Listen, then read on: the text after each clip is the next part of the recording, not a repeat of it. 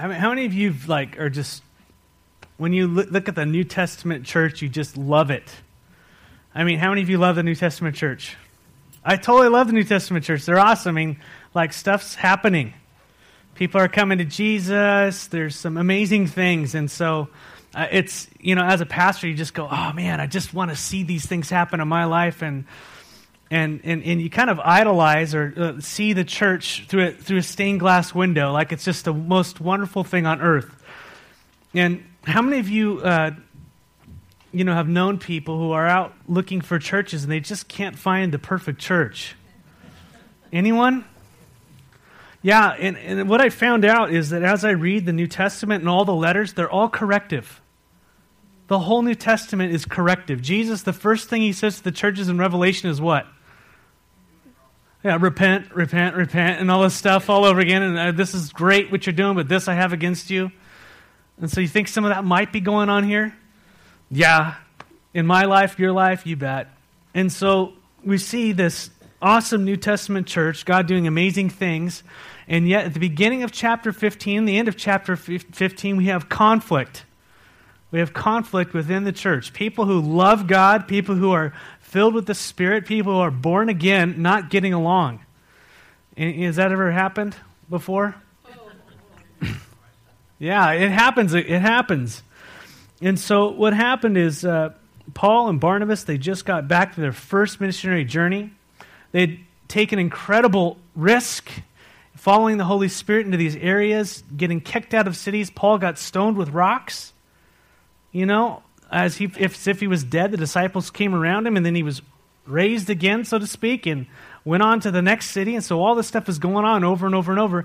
They come back, they're hanging out in Antioch, which is the hub. It's in Syria there.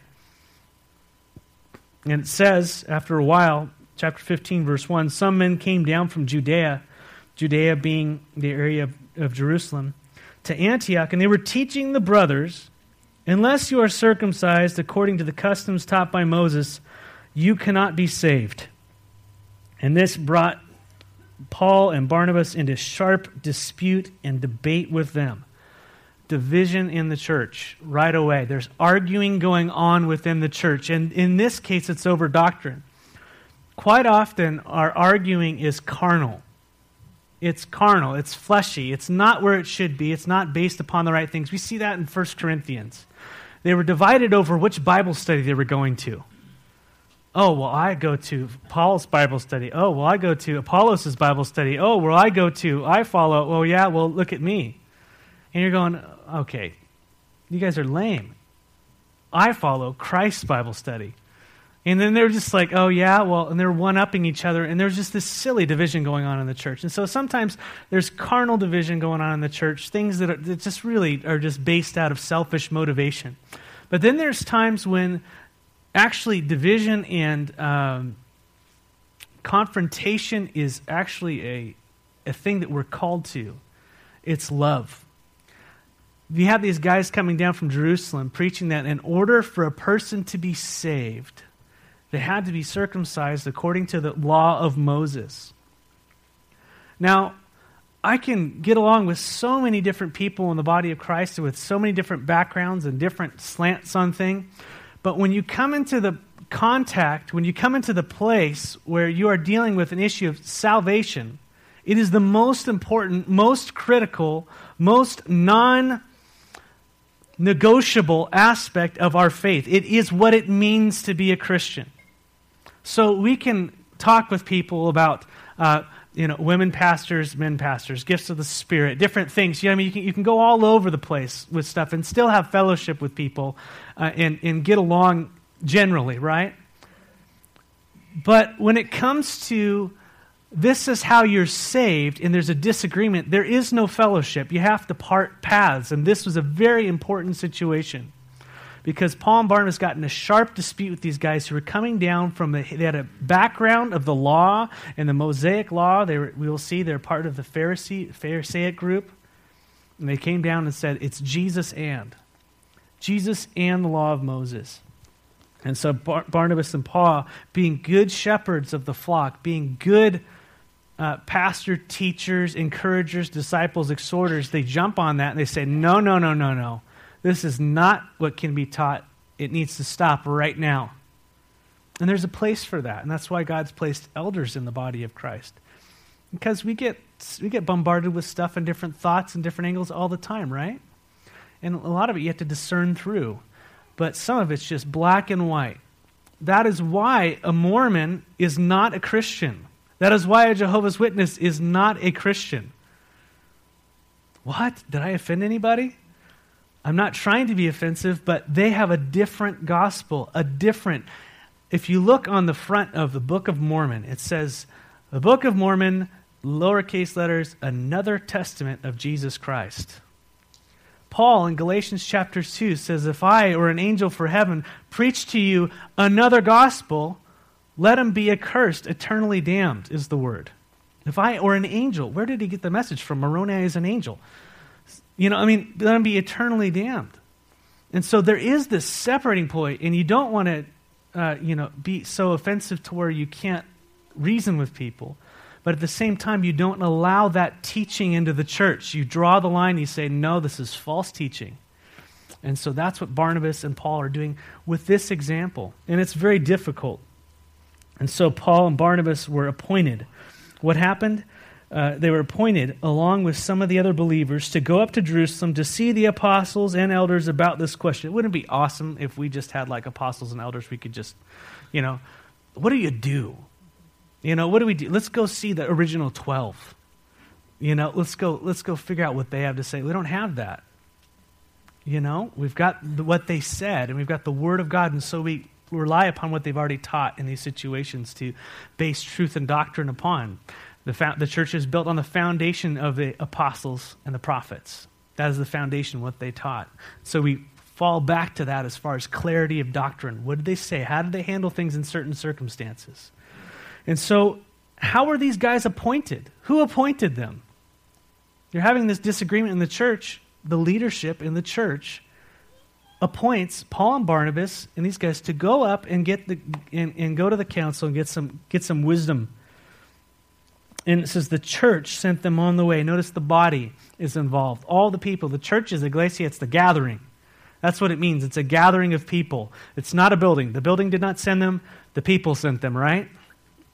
And they sent them on their way, and as they traveled through Phoenicia and Samaria, remember they're going back up to Jerusalem, they told how the Gentiles had been converted, and so they're sharing the messages as they go, what they had done with all the believers. Remember, the gospel spread from Jerusalem, it started going up, I'll explain that later, but it's going up to Lebanon, Syria, Cyprus, Turkey, all those areas. Now they're coming back down through these areas, and they're sharing what God had done. They could not email each other.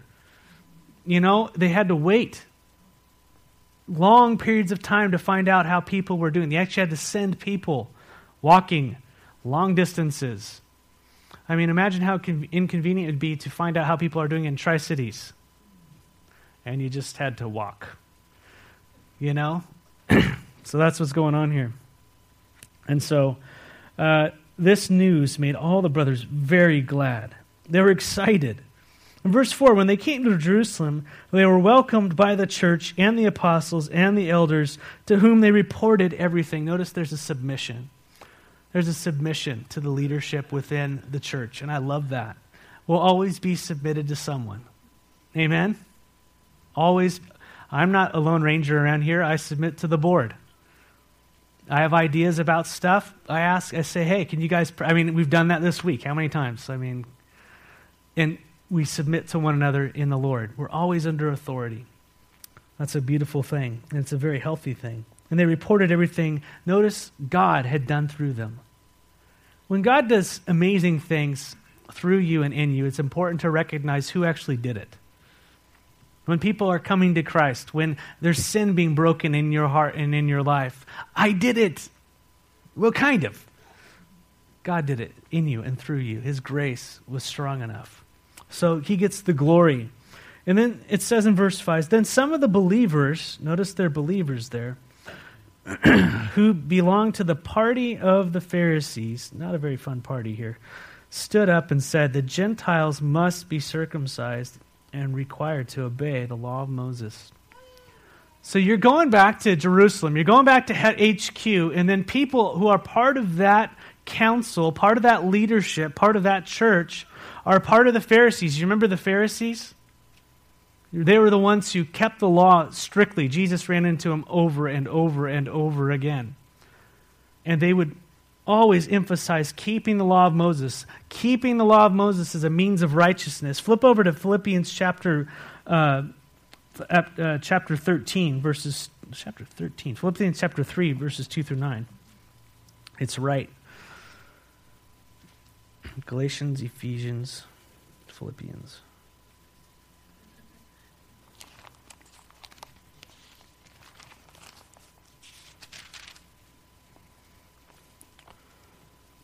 Verses 2 through 9. Reading here, this is Paul. This is what he thinks about these guys, these Pharisees. He says, watch out for those dogs, those men who do evil, those mutilators of the flesh, speaking of circumcision. For it is we who are the circumcision, we who worship God by the Spirit, who glory in Jesus Christ and put no confidence in the flesh, though I myself have reason for such confidence. If anyone thinks he has reason to put confidence in the flesh, I have more. I was circumcised on the 8th day of the people of Israel, of the tribe of Benjamin, a Hebrew of Hebrews, regarding the law, a Pharisee. What? Paul was a Pharisee. He was a Pharisee. And he's saying, you look at these guys and how they kept all the rules, I was flawless. So I'll put them to shame. And you actually read extra-biblical historical stuff about Paul. He was a monster. He was amazing in that whole religious world. And he goes on, and he says, for zeal, I was persecuted the church, and as for legalistic righteousness, faultless. Verse 7, but whatever was profit to me, I now consider loss for the sake of Christ. What is more, I consider everything a loss compared to the surpassing greatness of knowing Christ Jesus my Lord, for whose sake I have lost all things. I consider them rubbish, that I may gain Christ and be found in him, not having a righteousness of my own that comes from the law, but that which is through faith in Christ Jesus. The righteousness that comes from God is by faith. Righteousness means how are you declared right in front of God? How is a person declared right, innocent before God? And Paul says it is not through keeping of the law. And so he and Barnabas have this sharp contention with the Pharisees. And these Pharisees stood up in this meeting. They said the Gentiles must be circumcised and required to obey the law of Moses. And it says, verse 6, the apostles and the elders met to consider the question. And after much discussion, Peter got up and addressed them. Brothers, you know that some time ago God made a choice among you that Gentiles might hear from my lips the message of the gospel and believe. He's referring to what we read in chapter, was it 10? Cornelius. He says, hey, God made it evident through my lips that people, the Gentiles, the non-Jews, the people who weren't like us, were going to get saved. Remember when I went down and talked to Cornelius and I preached the gospel to him, and what happened? They were saved. They entered a whole household. Was circumcision any part of that? No, it was not. Verse 8, God, who knows the heart, showed that he accepted them by giving them the Holy Spirit. They give them the Holy Spirit, just as he did to us. Remember Acts chapter 2? They were filled with the Holy Spirit upon faith, so to speak. Many people were believing, and then they were filled with the Holy Spirit as well. He said, hey, God poured out his Holy Spirit on them as well. And this is the thing, in the Old Testament, the sign of the covenant was circumcision. The sign that you were God's was circumcision. The sign of the new covenant is the Holy Spirit. And the picture of circumcision, the cutting away of the flesh, is a spiritual picture of the cutting away of the flesh, the old life. And now we live by the Spirit. That's why God talks about baptism. What is he talking about? It's not the physical act of baptism. It's God. It's a clean conscience before God. He puts you in the water. You are identified with Christ. I no longer live, but it is now Christ who lives in me. The old part is done away. And now the life we live not by flesh, but by faith in the Son of God who loved me. It's a life of faith, a life of trusting the Lord, being led by the Spirit, not by the law. That's what the new covenant is all about. The New Testament, new covenant, same thing, is all about. It's no longer the way it used to be. And these guys were saying, no, it's a combination. It's a hybrid of both. You've got to trust in Jesus, but you've also got to follow the law of Moses. You've got to trust in Jesus, and you've got to keep the law to be saved. To be saved. So there's a giant argument here. In Ephesians chapter 1, verse 3 is a beautiful verse regarding the Holy Spirit. It says, that's not right. Sorry, everybody. I write in tongues. Need an interpreter. But it's talking about the seal of the Holy Spirit, that is the sign of the new covenant, basically. That is the down payment. The proof that you are His is not by an outward sign, it's by an inward sign. You are now filled with this Holy Spirit. You've now been given the Spirit of God. And so that's a very important thing. And Peter's saying, hey, they had the Holy Spirit just as we have the Holy Spirit. Just as He did to us. And guess what? Verse 9, He made no distinction between us and them. He didn't say, oh, the Jews were better than the Gentiles. He made no distinction. He poured out the Holy Spirit the same way on both of them. And for He purified their hearts by faith. And that is how our hearts are made clean, by faith, by trusting in the finished work of Jesus Christ alone. That's it. If you're trusting that at the end of your life, you will be right with God for any other reason other than what He has done on your behalf, it is works. It is a work. You must just trust. You can't keep enough laws. You can't do enough good things. It's not going to work. Jesus was our righteousness. He is our righteousness. He is our goodness. He is how we get free, how we are declared righteous before a holy God. And so it goes on. And I love Peter in this setting. He's not trying to be, trying to make sure everybody's feelings are okay. Verse 10, now then, why do you try to test God by putting on the necks of the disciples a yoke that neither we nor our fathers have been able to bear? How many of you have been able to keep the law flawlessly? Oh, yes. And therefore, she just broke one of them. Yes. But I'm just saying, how many of you have kept the law? I mean, do not lie. Don't steal. Don't covet. Don't make false idols. Okay, well, I haven't built rocks, so really, what do you worship? How are you treating your parents? Just go down the road, all of them. And we look at one, and I just look at one going, oh my goodness, I'm sunk. Do not murder. How many of you have murdered people? Yeah. Do not murder. Do not kill, right? And then Jesus, you flip it over in the New Testament, Matthew chapter 5, what does He do? You think it's the act. And He goes, it's your heart. If you even have it in your heart, you're guilty.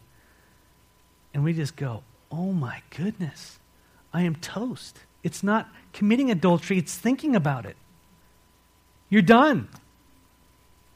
All are guilty before God, and that's the problem. That's the dilemma of the world. All guilty before God. We already know this. And so they're making this point. They're driving it home. Peter says, listen, why are you trying to put this yoke on it? We don't even keep it. We can't keep it. We've tried. Us, our ancestors, look at our history. We can't do it.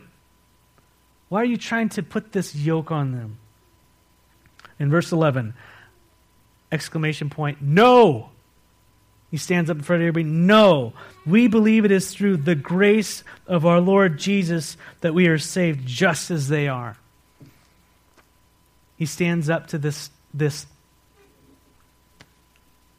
affront to the gospel. He says, no. Everybody, no. We believe that it's by grace through faith that you're saved. That's it. Pretty cool. Now, Peter's laying it out there. to the guys.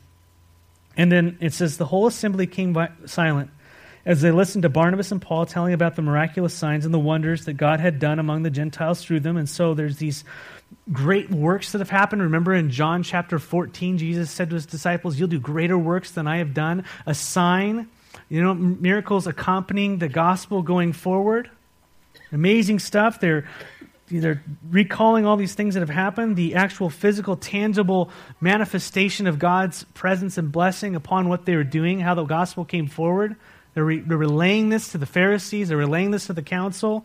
In verse 13, when they finished, James spoke up. This is the half-brother of Jesus. James wrote the book of James.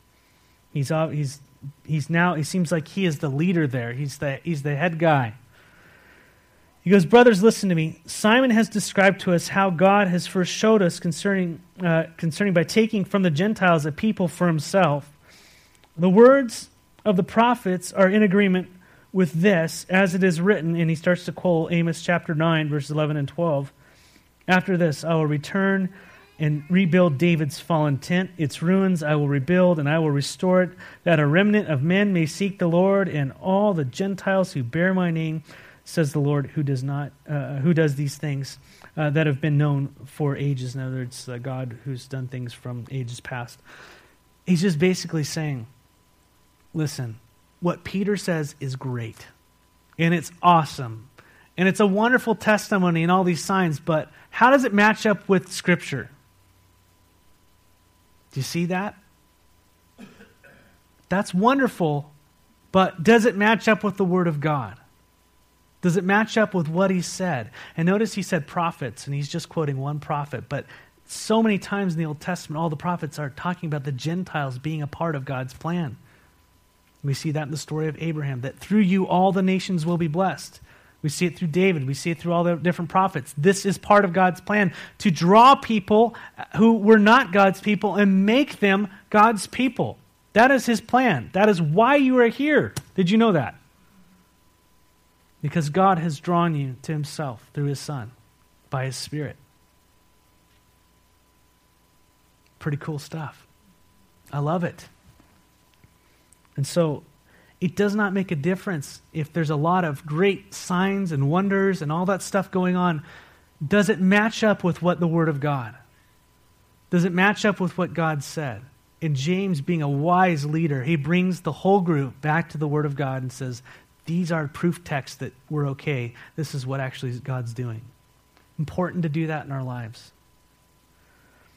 And he goes to verse 19, it is my judgment, therefore, that we should not make it difficult for the Gentiles who are turning to God. Don't make it difficult. All these people coming to Christ, make them circumcised. Are you crazy? Verse 20, instead, we should write to them, telling them to abstain from food polluted to idols, from sexual immorality, from the meat of strangled animals, and from blood. For Moses has been preached in every city from the earliest time, and it is read in the synagogues on every Sabbath. And there's a couple different ways of looking at this, but the way I generally look at this is I think he's trying to bring unity into the body. Listen, all you Gentiles who are coming to the Lord, listen, your ways are going to offend Jews. You going out there and eating your meat that's sacrificed to idols, the Jews, you're not going to be able to have unity within the church if you let these things go on. Sexual immorality obviously is one for everybody. Remember in Revelation chapter 2, he's speaking to one of the churches. Jesus says, hey, I've got this against you. You let the doctrine of Balaam come in your church. Balaam, what happened is Balaam couldn't, remember he's up there, remember the donkey talks and all that great stuff. He has 7 things to say. He couldn't pronounce a curse on God's people, but what he did do is he let that foreign king, Moab, know that this is how you can get the people of Israel. I can't curse them like you want me to do. God won't let me. But if you want to get them, entice them away sexually. Entice them away. And Jesus is saying, don't be doing this. This is mixed up with idolatry. In the food sacrificed to idols, their whole system was all about the food that they ate was sacrificed to an idol, and they bring it to the market and sell it. Right? And it was all, and inside the temples and all these things, these sexual things were going on that were ungodly, and so it was all wrapped together. And so in this culture, he's saying, hey, stay away from that stuff. That's darkness. Don't eat things that are strangled. You know, God talked about letting an animal bleed out. Don't just choke it and then leave the blood inside. You can have a big juicy steak, and the Jews are sitting there going, what are you doing? You know, I can't hang out with this guy. Give. And so just because you have this liberty does not mean that you have freedom to stumble your brother. And I think that's the essence of what's going on here. Listen, parameters on the church. We are under no longer under the law of the Old Testament. We're under the law of love. And if that means I give up hanging out and buying my meat in a market where they sell idols because a brother gets tempted by, is offended by that, then I no longer do that. I'm free to not do that. It's not an obligation of law. It's an obligation of love. So therefore, you're free to drink alcohol. But if someone has a problem with that in a church, what are you doing? Doing your freedom in front of them, where you're pulling them back into that, or you're hitting something. Love would say, no, I'm not going to do that. You see, I'm just taking practical examples out of our life. It's not a legal thing; it's a love thing. We're under the law of love, and that's how we live as Christians. How is the gospel going to go forward in this situation, you ask? How is this going to bring glory to Christ? Is it not going to bring glory to Christ? Amen? And so, verse 22, then the apostles and the elders with the whole church, notice the whole church got brought into this. These important decisions were made by the leadership in the church. There are times when there are not non-doctrinal important things that are something that we can all be a part of. For example, problems with the distribution of bread between widows, right? What did they do? The apostles said, hey, why don't you guys pick out 7 people among you guys, figure it out, and let us know, right? And they did, and they picked out 7 people, and they brought it, and then what did the apostles do? They said, cool, prayed for it, and go, that's great. Now here's the issue of doctrine. A doctrine comes in, a false teaching comes in the church. That is what the elders of the church are called to do. Protect the doctrine. Make sure you're being fed good food, not bad stuff. And so that's not a place where it's up for debate for everybody to discuss whether or not this is a false teaching or not a teaching. It goes straight to the council, and then they take their decision and say, this is what's going on. And the church then goes and molds it over and says, okay, I see what's going on. There's a place for that. But there are different callings within the church. You know? It's hard to do, but that's shepherd the flock of God. Beware of false teachers. And he's constantly hammering Timothy. He's constantly hammering Titus and all these people. Be careful. Be on watch. Be looking out for your sheep. That's your responsibility as an elder. So your elders need prayer. They need prayer to be able to know what is of the Lord and what is not of the Lord, and to know the Word of God and to divide it rightly. Amen? So that these things don't sweep in under us and divide us and kill us. And that's not to say that God doesn't work through the body. Yes, he does. But in these situations where major doctrines, I believe, the eldership is heavily involved. And so the apostles and elders, they decided with the whole church, they decided to choose some of their own men and send them to Antioch with Barnabas. And they chose Judas, called Barsabbas, and Silas, 2 men who were leaders among the brothers. With them they sent the following letter, and I love this letter. The apostles and elders, your brothers, to the Gentile believers in Antioch, Syria, and Cilicia. We have heard that some went out from us without our authorization and disturbed you, troubling your minds by what they said. And so we all agreed to choose some men and send them to you with our dear friends Barnabas and Paul. I love that. They all agreed. I think the Pharisees, they turned around when they saw it. Isn't that cool? That they got together and go, yeah, you know what? I think you're right. That's great. To reason with each other from the Scriptures and to pray through things and find the heart of God. He goes, So we all agreed to choose some men and send to you with our dear friends Barnabas and Paul, so they reaffirmed that they're close with them. Listen to them. Men who have risked their lives for the sake of the gospel, for our Lord Jesus Christ. Verse 27, therefore we are sending Judas and Silas. Is not Judas, this Iscariot. Judas Iscariot is dead. This is a different Judas. Judas and Silas to confirm by word of mouth what we are writing. It seemed good to the Holy Spirit and to us not to burden you with anything beyond the following requirements. You are to abstain from food sacrificed to idols, from blood, from meat of strangled animals, and from sexual immorality. You will do well to avoid these things. This is wise. I love that. Farewell. And they received this letter. The men were sent off and went down, verse 30, to Antioch. And they were gathered the church together, and they delivered the letter. And the people read it, and they were glad. And for its encouraging message, they were rejoicing. And Judas and Silas, who themselves were prophets, and so they had the gifting of prophecy perhaps, or the office, said much to encourage and strengthen the brothers. They're encouraging and strengthening, and this is what we need in our churches, right? In the church of God. Encouraging and strengthening. And after spending some time there, they are sent off by the brothers with the blessing of peace to return to those who had sent them. Verse 35, but Paul and Barnabas remained in Antioch, where they and many others taught and preached the word of the Lord. Praise God. Notice the word of God goes forward after this dispute. Verse 36, and we'll just briefly touch this. Sometime later, Paul said to Barnabas, hey, let's go back and visit the brothers in all the towns where we'd preached the word of the Lord and see how they're all doing. And Barnabas wanted to take John, also called Mark. And that word for wanted it's kind of, he was determined is the word. He's determined to take John, also called Mark, who's his nephew, right, with him. But Paul did not think it wise. That's a polite way of saying what it says in the Greek is insisted. But Paul insisted not to take him because he had deserted them in Pamphylia and had not continued with them in the work.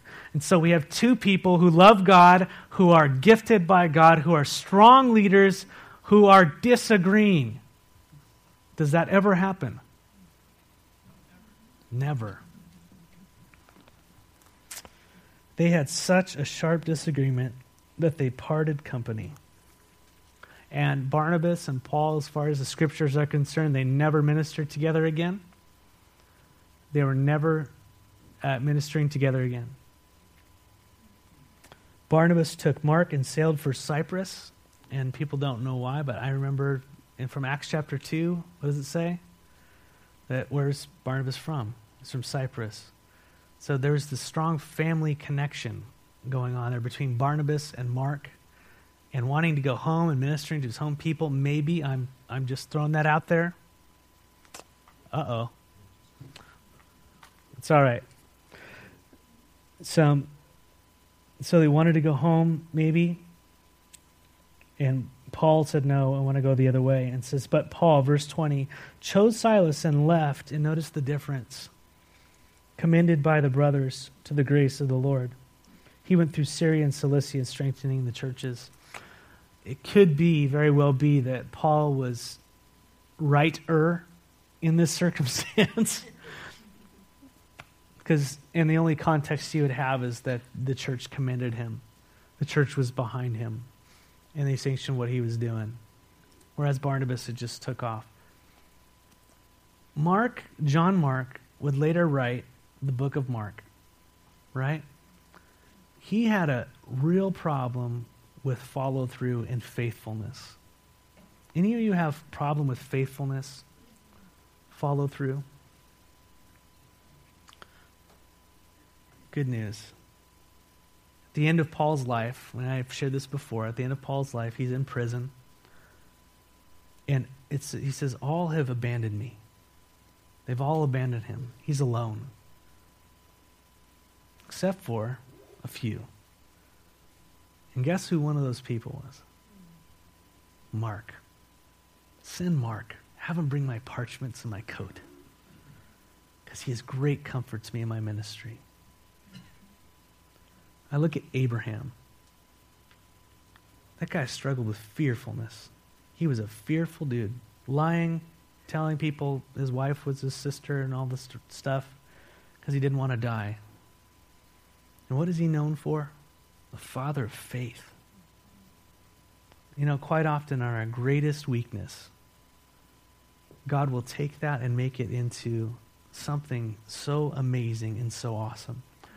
This is why when we put on Jesus Christ, he says, you who used to be this way, stop doing that. Put on Christ and start doing this. You who used to steal, stop stealing. Put on Jesus, get a job, and start being a giver. Start giving. And you'll find that people, you know, I think of Rick Brown, who used to be all caught up in all the evil. And then you see him on the other side, pouring out his life for people who were in the same circumstance. You know, I mean, God is so faithful and so good. So don't give up on each other. You know, and when we run into arguments, let's talk it out and pray it out. There are things that we can agree not to agree on, and we can still get along. And I pray that we would have that heart of Christ and do that as opposed to parting ways.